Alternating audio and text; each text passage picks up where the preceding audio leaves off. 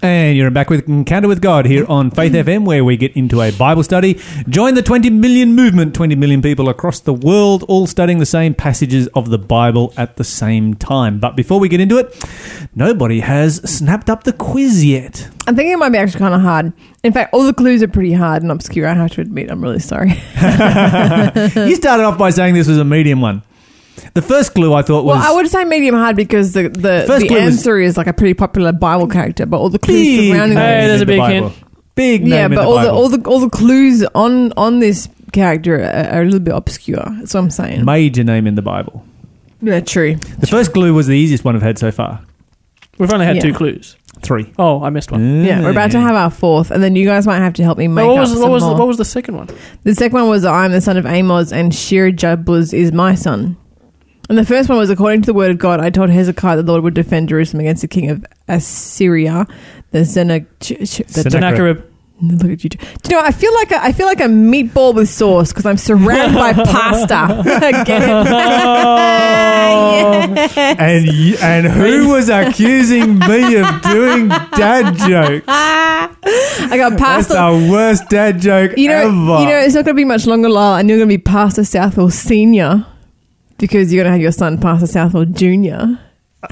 Okay. The plus side to this. There is a plus side to this. What's that? He gets to be called Junior. Oh, he happens to start calling you Junior.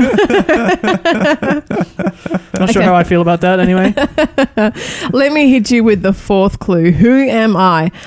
I wrote, surely he took up our infirmities and carried our sorrows, yet we considered him stricken by God, smitten by him, and inflicted. Afflicted. Afflicted, yeah. I looked down. Afflicted. I was thinking as well, I'm like, oh, that's a different version. Is inflicted even a word? Yes, but doesn't work in that context. Okay. He was smitten by God and afflicted. Okay, so... Give us a call if you know who that is. Oh, absolutely. Yeah, 1-800 Faith FM. 324 843. Or text us on 0491 064 669. See if you can get bragging rights here this morning and see if you can win yourself a prize. We have some amazing prizes in the prize box ready to give away, ready to come your way right now. Do some digging and searching and find out the answer to who this particular individual might be. All right, so where were we? We were Exodus chapter 20. Let's go to Exodus chapter 20. And let's look for something that should be fundamental amongst Christians. What is Exodus chapter 24? The Decalogue. The Decalogue. That's a big word, Mon. Yeah, thanks. It's the biggest one I've yet. I'm just surprised at that when you're talking about human stuff this morning in your science story. Look, I know what a decalogue is, but I didn't know what all that science stuff was. There was one really big. I was protecting you from it, Lyle. Your brain would have melted if you had to read that word. Well, I wasn't the one who had to read it. It wasn't sitting in front of me. You were the one who had to read it. But anyway, that's all right. The Decalogue. What is the Decalogue? The 10 Commandments. The 10 Commandments. A deca meaning 10. Log meaning what? I don't know. A tree that's fallen over. No, isn't it like a log? Logos? Like a record. Yeah, like a record, like a log. Like a captain's log. No, log. Yeah, okay. Maybe, I don't know, but it's spelled differently. It's spelled L-O-U-G-E. Like log. L-O-G-U-E. L-O-U-G-E. No, it's L-O-G-U-E. So is the 10 Commandments something that Christians should be united on? Yes. Okay, is this an area of unity of faith that is it should be the most non-negotiable? basic point of unity. Okay, so if the Decalogue is something that all Christians need to be united on, why is it not given until Exodus chapter 20? There's like 2,500 years after the creation of human beings, and why was it nailed to the cross? A couple of thousand years later. I've always thought they didn't get it because they didn't need to have it written down. But then, as sin was degrading the world, did you just poke me? You just poked me. I'm correct. Yes, it was L-O-G-U-E. Yes. Yeah, but as like embarrassing. Yeah. Yeah, don't take Mon on when it comes to spelling, punctuation, and grammar. Yes. So, but as as the world progressed and we got more it degraded through sin, we needed to have stuff written down, records having written down. Yeah, but wasn't it nailed to the cross? Isn't it just like a very temporary thing that just sort of was there? Yes. So we don't need to keep the 10 Commandments anymore. Case closed. Let's go home. No, I'm kidding. No, A lot of Christians would say that. it's crazy, isn't it? It's nuts. It's like, have you never read the New Testament? They're the Just best read the New guidelines Testament. ever invented. The New and it's like, why would you want to? You know, why would you want to get rid of the Ten Commandments? That makes no sense at all. And so we have so many Christians around all over the place, and they're like, yeah, well, the Ten Commandments, don't worry about those anymore. They're bondage, and they're this and they're that. And they just hate the law of God.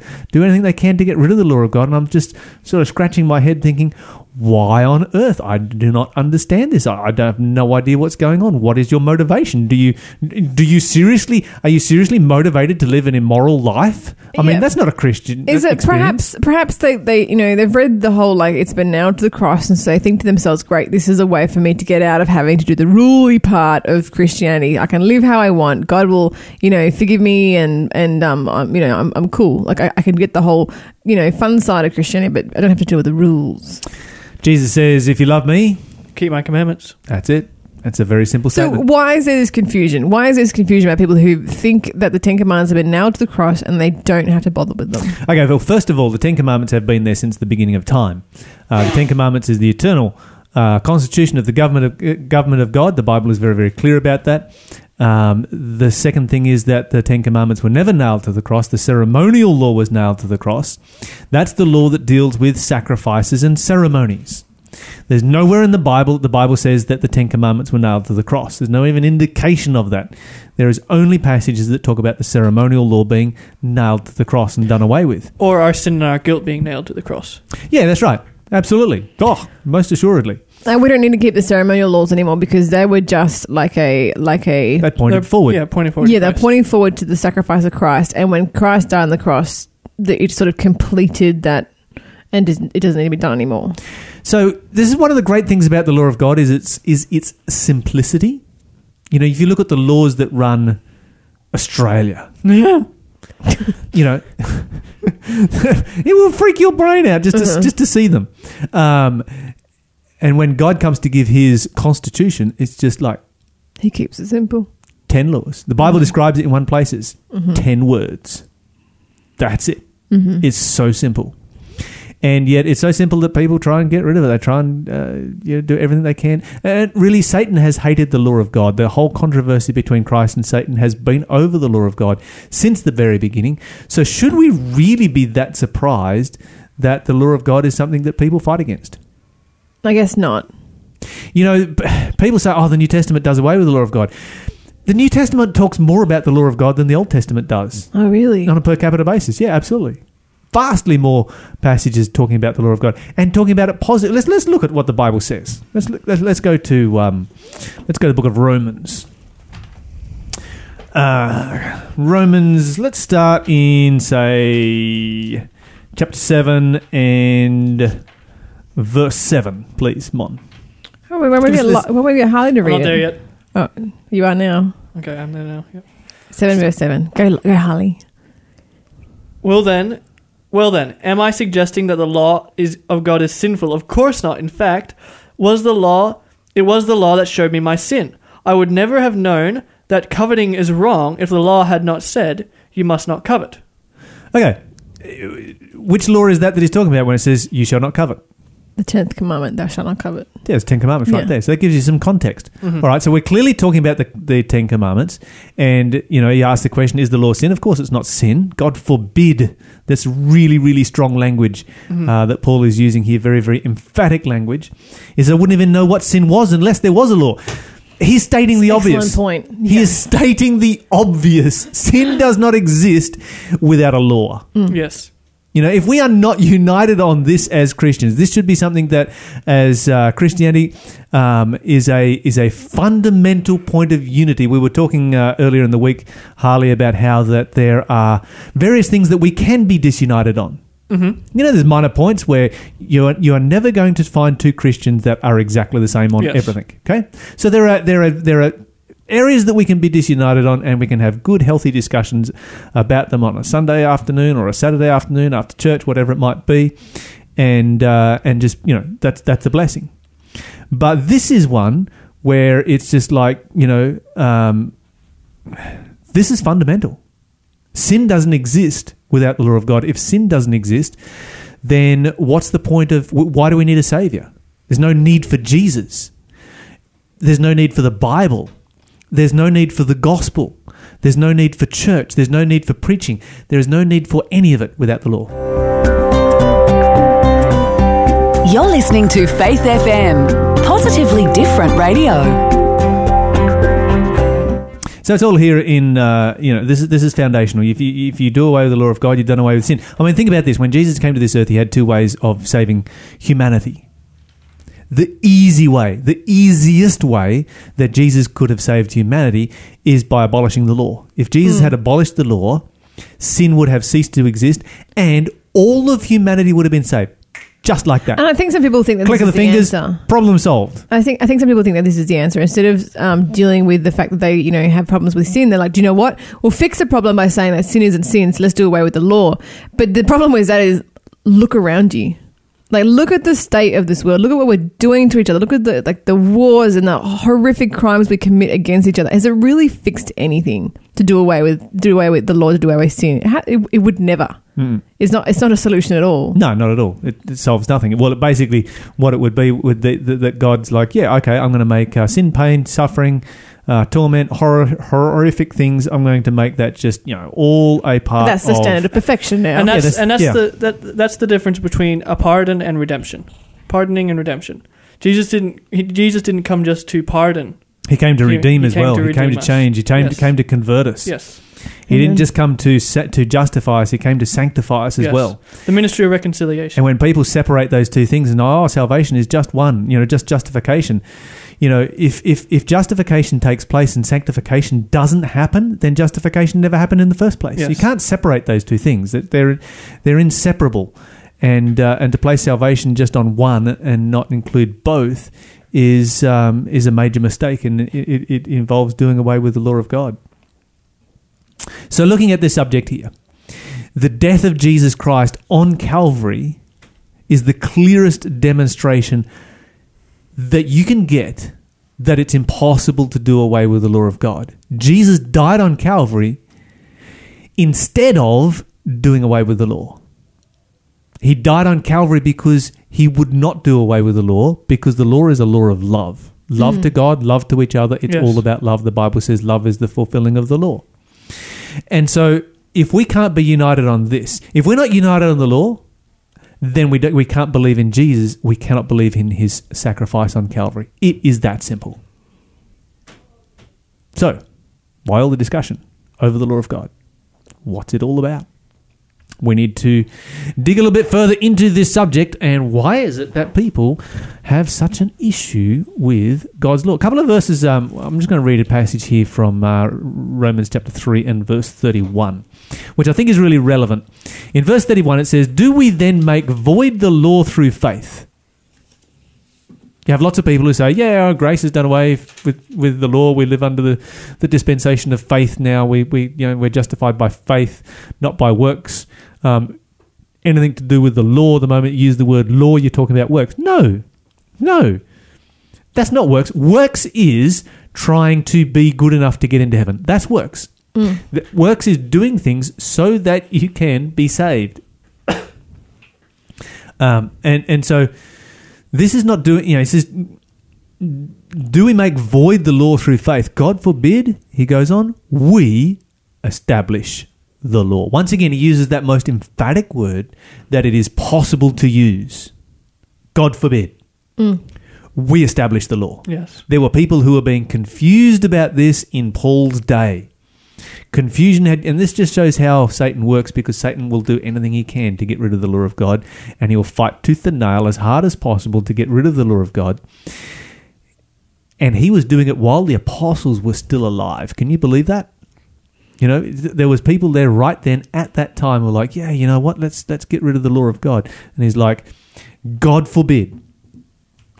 We establish the law. So it's almost like, Paul's trying to write it down in the clearest possible way so that it can never, ever, ever be misunderstood under any circumstances. And yet here we are. Yeah, here we are. Yeah. Here we are. Everybody's trying to get rid of the 10 Commandments. Okay, so which one of the 10 Commandments then is the big problem? which one, from a Christian perspective. Now, from a worldly perspective, there's a number of commandments that are a big problem. But from a Christian perspective, which one is which? If you're a Christian listening in today, please tell me which commandment is it that you don't like. Which commandment is it that you would like to see nailed to the cross?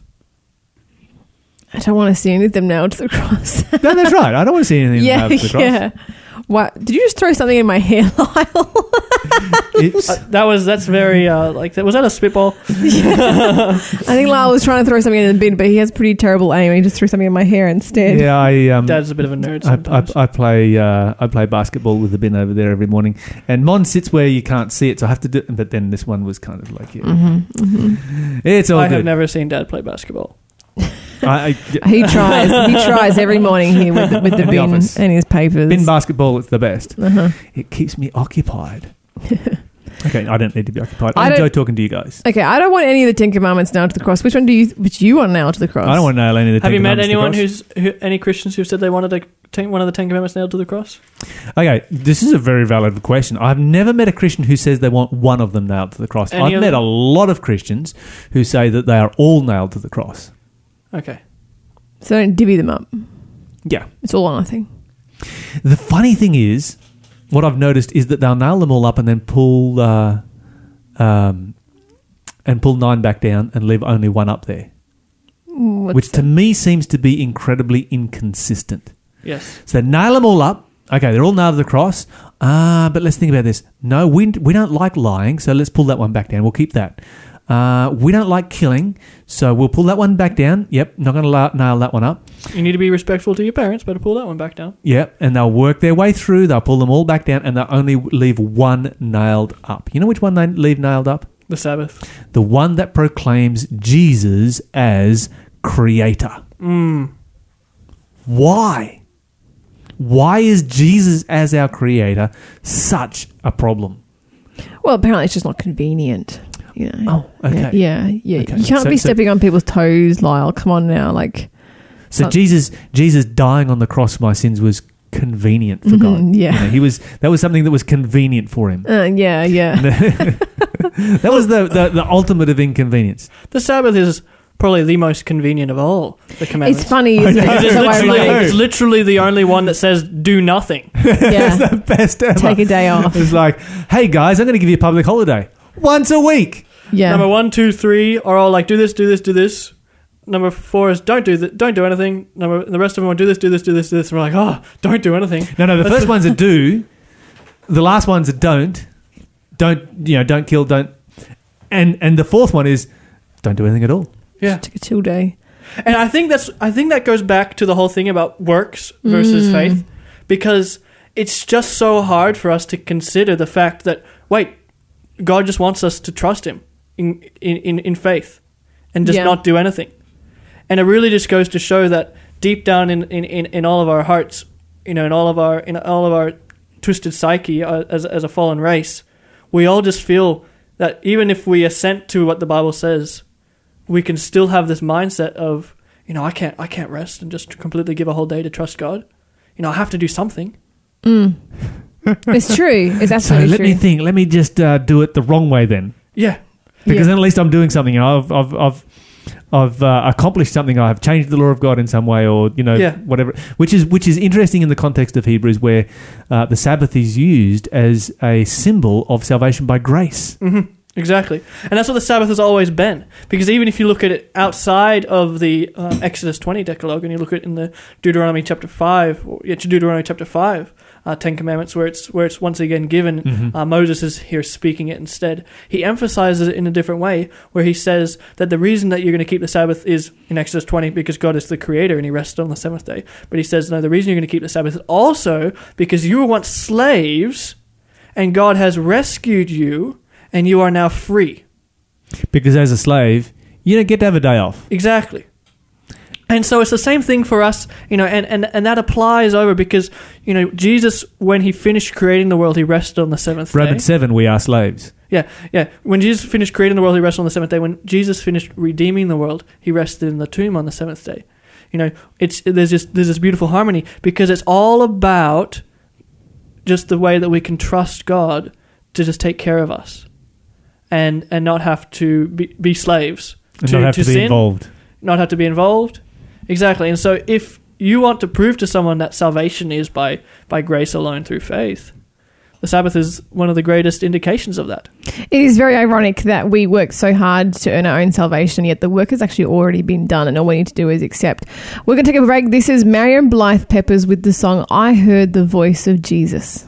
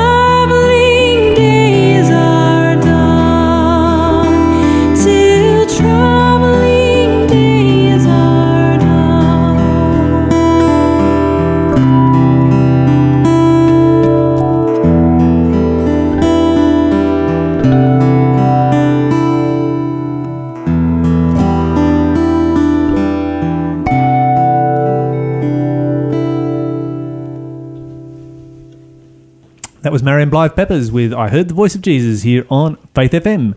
Let's go to Ezekiel. No, we don't want to go to Ezekiel. We don't want to go to Ezekiel. Waving at me like, don't go to Ezekiel. No, because Okay, we want to I'll get tell the you what, last clue for the quiz. While Mon is giving the last clue for the quiz, Go to Ezekiel. everybody else go to Ezekiel. Okay. All right. Unless so you're driving. Ezekiel 20. If you're driving, don't go to Ezekiel. Yeah, let us go to Ezekiel for Go you. to wherever you are going. Okay, so the last clue. I wrote one of the major prophetic books of the Old Testament. That's pretty easy. If you want to look at that book, it's like somewhere in between, I want to say Ecclesiastes and Jeremiah, somewhere in between there. Give us a call if you know the answer. A major book between those two books. I wonder what that might be. Give us a Song call. of Solomon? No, stop guessing. I'm going to give it away. Give us a call, 1-800-FAITH-FM, 1-800-324-843. If you think you know the answer, you can win the prize today. Yeah, Song of Solomon is a book of major importance, but it's not called... Wait, did I get that right? Is it between Ecclesiastes and Jeremiah? I got it Yes, right. but didn't I? the Song of... Yeah. Yeah, of course it is. Yeah, that's There's two between Ecclesiastes and It's Song of between... Solomon. It's a major book between Psalms and Malachi. Oh, yeah, there is Song of Solomon's. Yeah, Solomon was in there as well. Have you guys talked about Song of Solomon much on the show? That would be interesting. I think the listeners would really like that. Believe me, the weird thing is on this show, we get we get a lot of questions about human sexuality.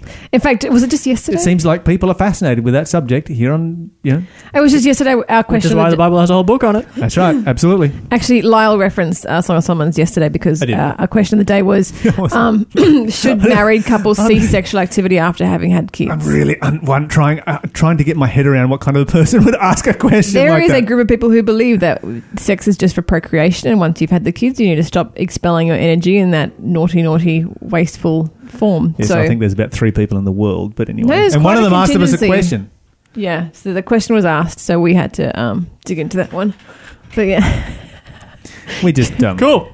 Romans chapter I got 7. real awkward. 1 Corinthians chapter 7. problem Ezekiel solved. 20. Let's go back there. Yes. Changing the subject. Ezekiel There's 20. nothing more awkward than discussing these kind of topics with your parents. Actually, your mum's here. Let's look at her. The three of you can sit here. Ezekiel Ezekiel 20 and verse 12. Harley, you got that one? 2012. Yes, that one. Yes. And I gave them my Sabbath days of rest as a sign between them and me. It was to remind them that I am the Lord who had set them apart to be holy. The them in this is the children of Israel. Absolutely. Okay, let's think about this particular passage right here. Let's dig into it. The Bible says that the Sabbath is a memorial in Exodus chapter 20, that Jesus is the one who created us. In Deuteronomy chapter 5, it is a memorial that Jesus is the one who has freed us from slavery. And what is it here? I have silence in the room. The one who that Jesus is the one who set us apart to be holy. Okay, so Sanctified it's us. kind of similar to the Deuteronomy one, isn't it? There's a definite link between those two. Deuteronomy, I'm the one who sets you free from slavery. This one, I'm the one who sets you apart for holiness. I'm being set free from slavery. Slavery to sin is very, very similar. Well, it's really part of the whole same process of being set apart for holiness. So here's what Jesus does for you. He creates you, he saves you, and he helps you be holy. And he sets you apart for holiness. Absolutely. Now, Harley, you made a mention here that this is talking about the Israelite people. So clearly we don't need to worry about it, right? Yeah, we don't need to worry about it They're the only ones who need to be holy? I was just saying that for anyone who's listening who might not be might be confused at who's the them is in the Okay, so context. So we have it. We have it very clearly. This is the Israelite people. Does that? You're not an Israelite that I know of, because I'm not an Israelite that I know of, and your mum isn't that we know of. I doubt it. But we are kind of Kind of. Are you well, claiming to be totally. like a spiritual Israelite or something? spiritual. Exactly. There's neither. Yeah. Paul is very clear. There's neither Jew nor Greek. There's neither male nor female. There's neither slave nor free. For we're all one in Christ. And if we're in Christ, then we are of the seed of Abraham. Okay, the descendants of Abraham. Yes. The seed of Abraham means the descendants of Abraham. Okay, I like that. That really solves the problem for us right there, because all of us then I wouldn't even say kind of. We are Israel, spiritual Israel. So we're not kind of Israelites, we're 100% Israelites. And when Jesus made that prophecy and he said, the kingdom of God will be taken from you and given to a new nation, bringing forth the fruits thereof. And when Peter quotes that and talks about, you're a new nation, a holy nation, a special people, then very clearly Peter is identifying the Christian church as that new nation. And so therefore, these promises apply to us. And also, it's very interesting. If we look at the book of Isaiah, there's a chapter in there where it specifically talks about those who are not of Israel keeping the Sabbath, worshiping God in His temple on the Sabbath. And so even back in the Old Testament times, the Sabbath wasn't just for the Jews. Oh, absolutely. And so we always have to. Sometimes we what get nationality? this. What nationality was Adam? Human. I He call was him an Edenite. an Edenite. An Edenite. I like that, an Edenite. It sounds like Edomite. Yeah, not to be confused with the Edenites. We. I would deep say down, we he are was. all Edomites. I would say he was an antediluvian. Yeah. That's what I would say. Getting His all nationality technical over was. here. His race. But That was here's his the thing. race. Here's the point I'm trying to make. So often we read the Bible, and we see the Old Testament and the New Testament. We think Old Testament Israel, New Testament Church, But really, you could just rip that page out that divides the Old Testament from the New Testament, because it's just one story the whole way through about God and humanity. Because God, from the very beginning, even though He had His chosen people, those people were chosen to bring other people in. Yep. And to be always inclusive, and we can just get so exclusive sometimes, and especially when it comes to God's law, and we just need to understand that all the way through the Bible, not only do you see, someone will have to fact check me on this, but I'm pretty certain that you see indications of Gentiles, especially in the Old Testament, Oh, absolutely. being keepers of the law of God. The Bible says that Jethro was a priest of the Most High God. Which day did he worship on? Exactly. He very clearly he worshipped on the Sabbath day. He came and joined Israel. He was a part of Israel, and this is the Bible doesn't dispute this. He was a black man who worshipped on the Sabbath day. So there's no question about this, that the Sabbath was something that was universally kept by God's people wherever they were. It was just that Israel was supposed to be the nation that actually stood up in defense of that, and really nothing has changed all the way down through. And so until now. really the Sabbath was something that God has given us as humanity to bring us together. Oh, yeah, absolutely. It's a unity. Okay, so here we find a point of unity, which comes back to the theme of our Bible study. It's all about unity. Exactly. So the most unifying of all of the Ten Commandments then is the Sabbath, because the Sabbath is actually what creates unity within the body of Christ. On that thought, let's go to Leviticus. Not often do we go to Leviticus. No, I was just wondering what we're doing there. Leviticus chapter 23, and Mon, if you could read for us verse 3. Leviticus 23 and verse 3, the Bible says what? You have 6 days each week for your ordinary work, but the seventh day is a Sabbath day of complete rest, an official day for holy assembly. It Okay. is the Lord's Sabbath day, and it must be observed wherever you live. There you go. All right. An official day of what? Rest. The Rest. Bible says. And assembly. And assembly together. Right there from the very beginning, the Sabbath was a time for God's people to get together, to worship together, to spend time in rest and worship and going to church and being, and just having a fantastic experience. And you wonder why it is that, particularly here in Australia, where we are living in the land of the long weekend, why would we object to God giving us a day off every week? But here he does. And of course, Jesus' example was to keep the Sabbath when he was on earth. That was his habit. And Paul goes on and Paul says, do not neglect worshipping on a weekly basis.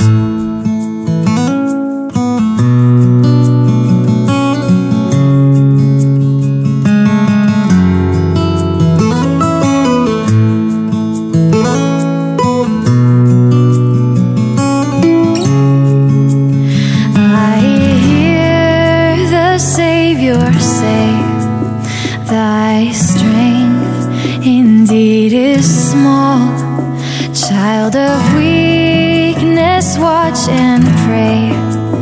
Find in me thine all in all. Jesus paid it all to him I owe. Sin had left a crimson stain, he washed it white as snow.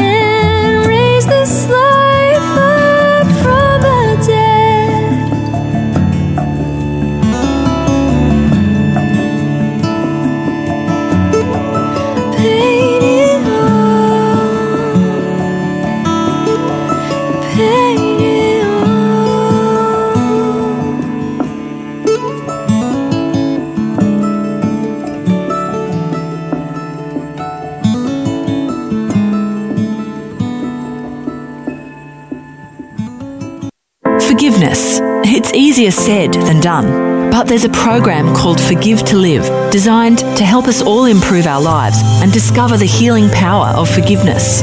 So if you're keen to take that first step, head to forgivetolive.org.au.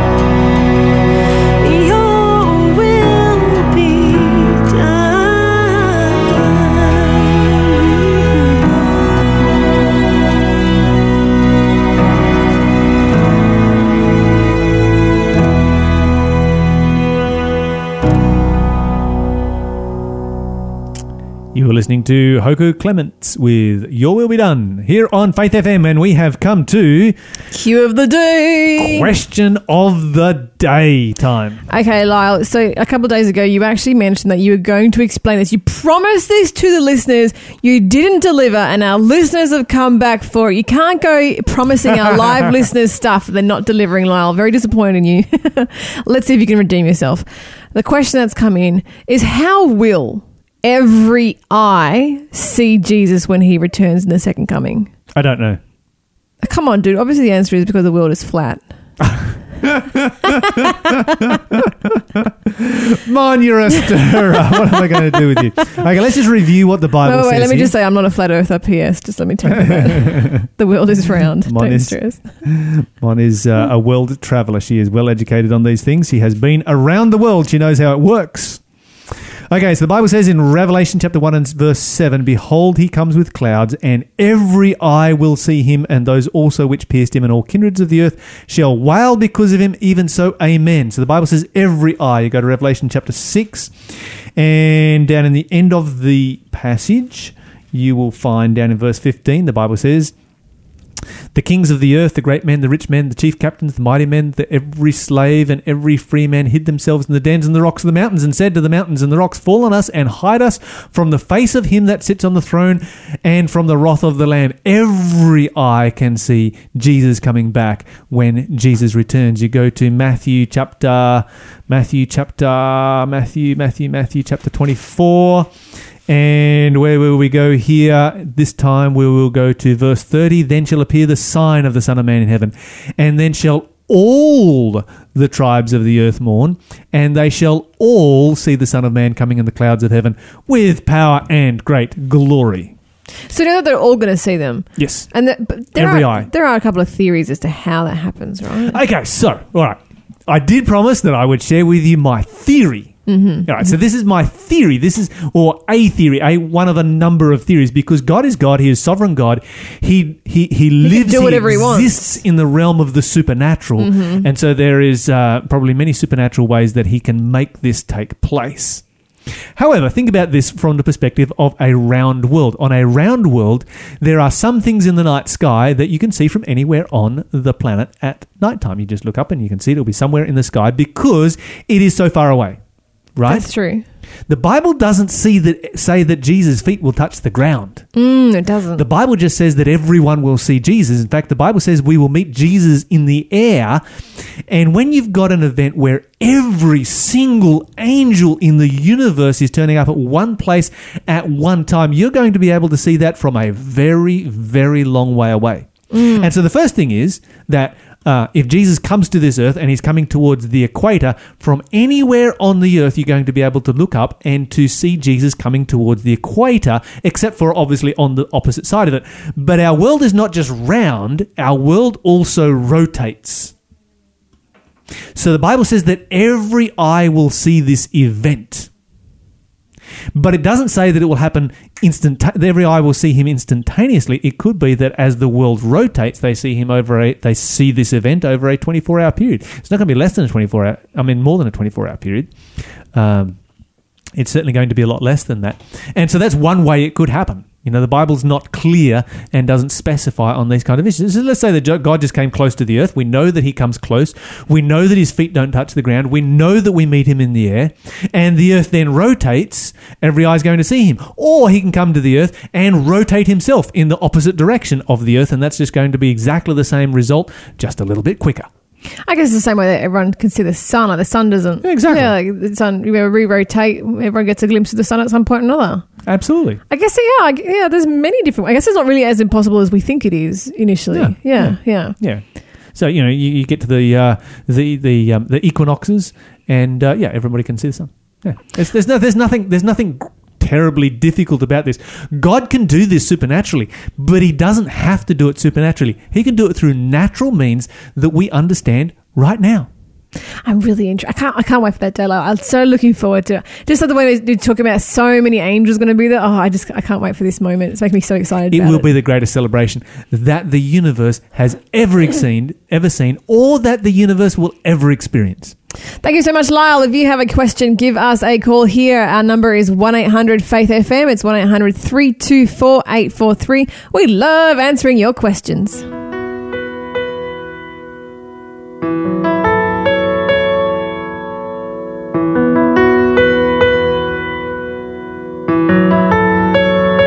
We do not know how long we have to live our lives on this earth.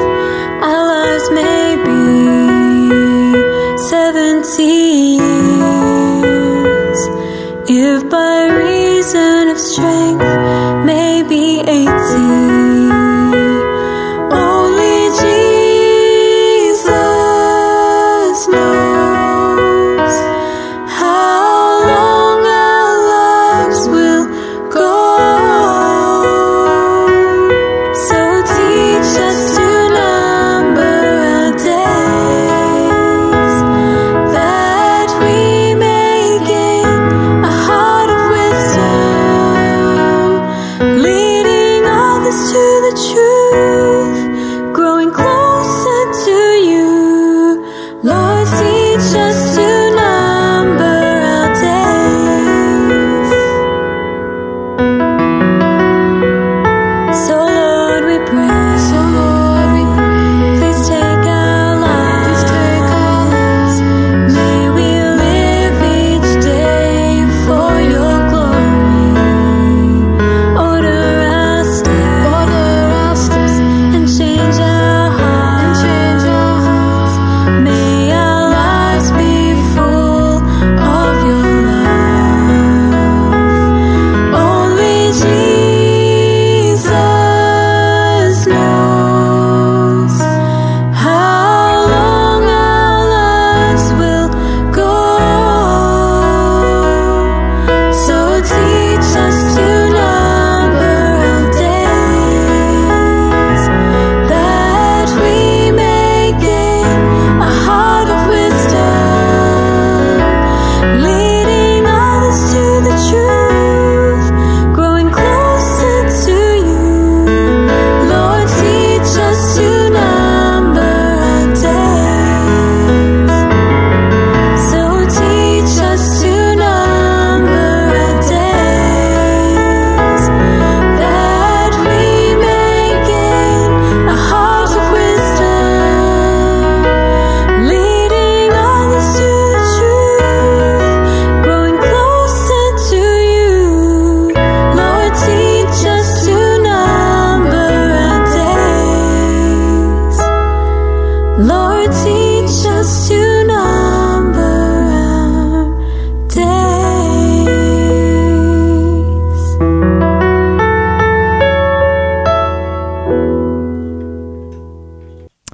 That was Carly Fletcher with Teach Us to Number Our Days here on Faith FM, where we are about to give something away for free. Yes. You don't even have to answer the quiz. And of course, that quiz was a tough one. It was. Okay, give us a call now. Be the first person to call through on 1-800-FAITH-FM, and you can get yourself a copy of End Time Hope, A Journey to Eternity. It's a wonderful book by Mark Finley. I'm sure many of us know who Mark Finley is. Very prominent evangelist, really great speaker, really great presenter of the message. And this book, A gospel message. yeah, it really gives you hope, because there is so much. I mean, on the back, it talks about all the different scary things that are happening these days: terrorist threats, school violence, devastating natural disasters, tornadoes, tsunamis, all that kind of stuff. And it talks about the shaky economy and the crazy threats of nuclear war and North Korea and Iran, all that kind of places. And altogether, if you think about that stuff, it really is quite frightening. But this book, it promises real answers to all the confusion, the dilemmas the world is facing. And it's the biblical teaching of the return of Jesus. And you will really enjoy this book. It really will give you hope for these end times. So it's End Time Hope, A Journey to Eternity. If you'd like a copy of this, give us a call now. 1-800-FAITH-FM is our number to call. Okay, and of course, wishing all of our American friends a very happy Thanksgiving today. Yeah, Thanksgiving. Best public holiday ever. Yeah, it should be like the only holiday. Anyway, We should have it worldwide. don't eat too much Out of food. all of the things that Americans have exported, this is the one that should be exported. Oh, if there's any Let's get rid Americans, of all the other American exports and just keep this one. if there's any Americans in Australia who are celebrating this, please send invitations to our office for Lyle and Mon to Yeah. join you in your breakfast. Speaking of invitations, you are invited to call us up now if you'd like to get more information about studying the Bible. You can even get a copy of Lyle's study guide that he wrote, The Prophetic Code. But stay tuned for more great programming today.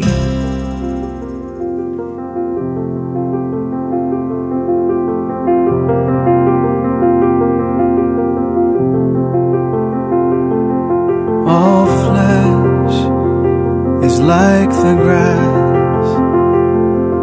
grass withers and fades away. All flesh is like the grass withers and fades away. The glory of man like a flower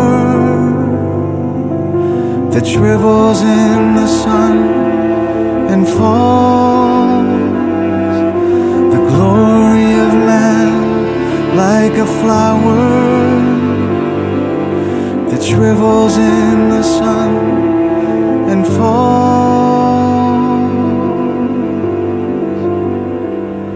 But the word of the Lord endures forever. The word of the Lord endures forever.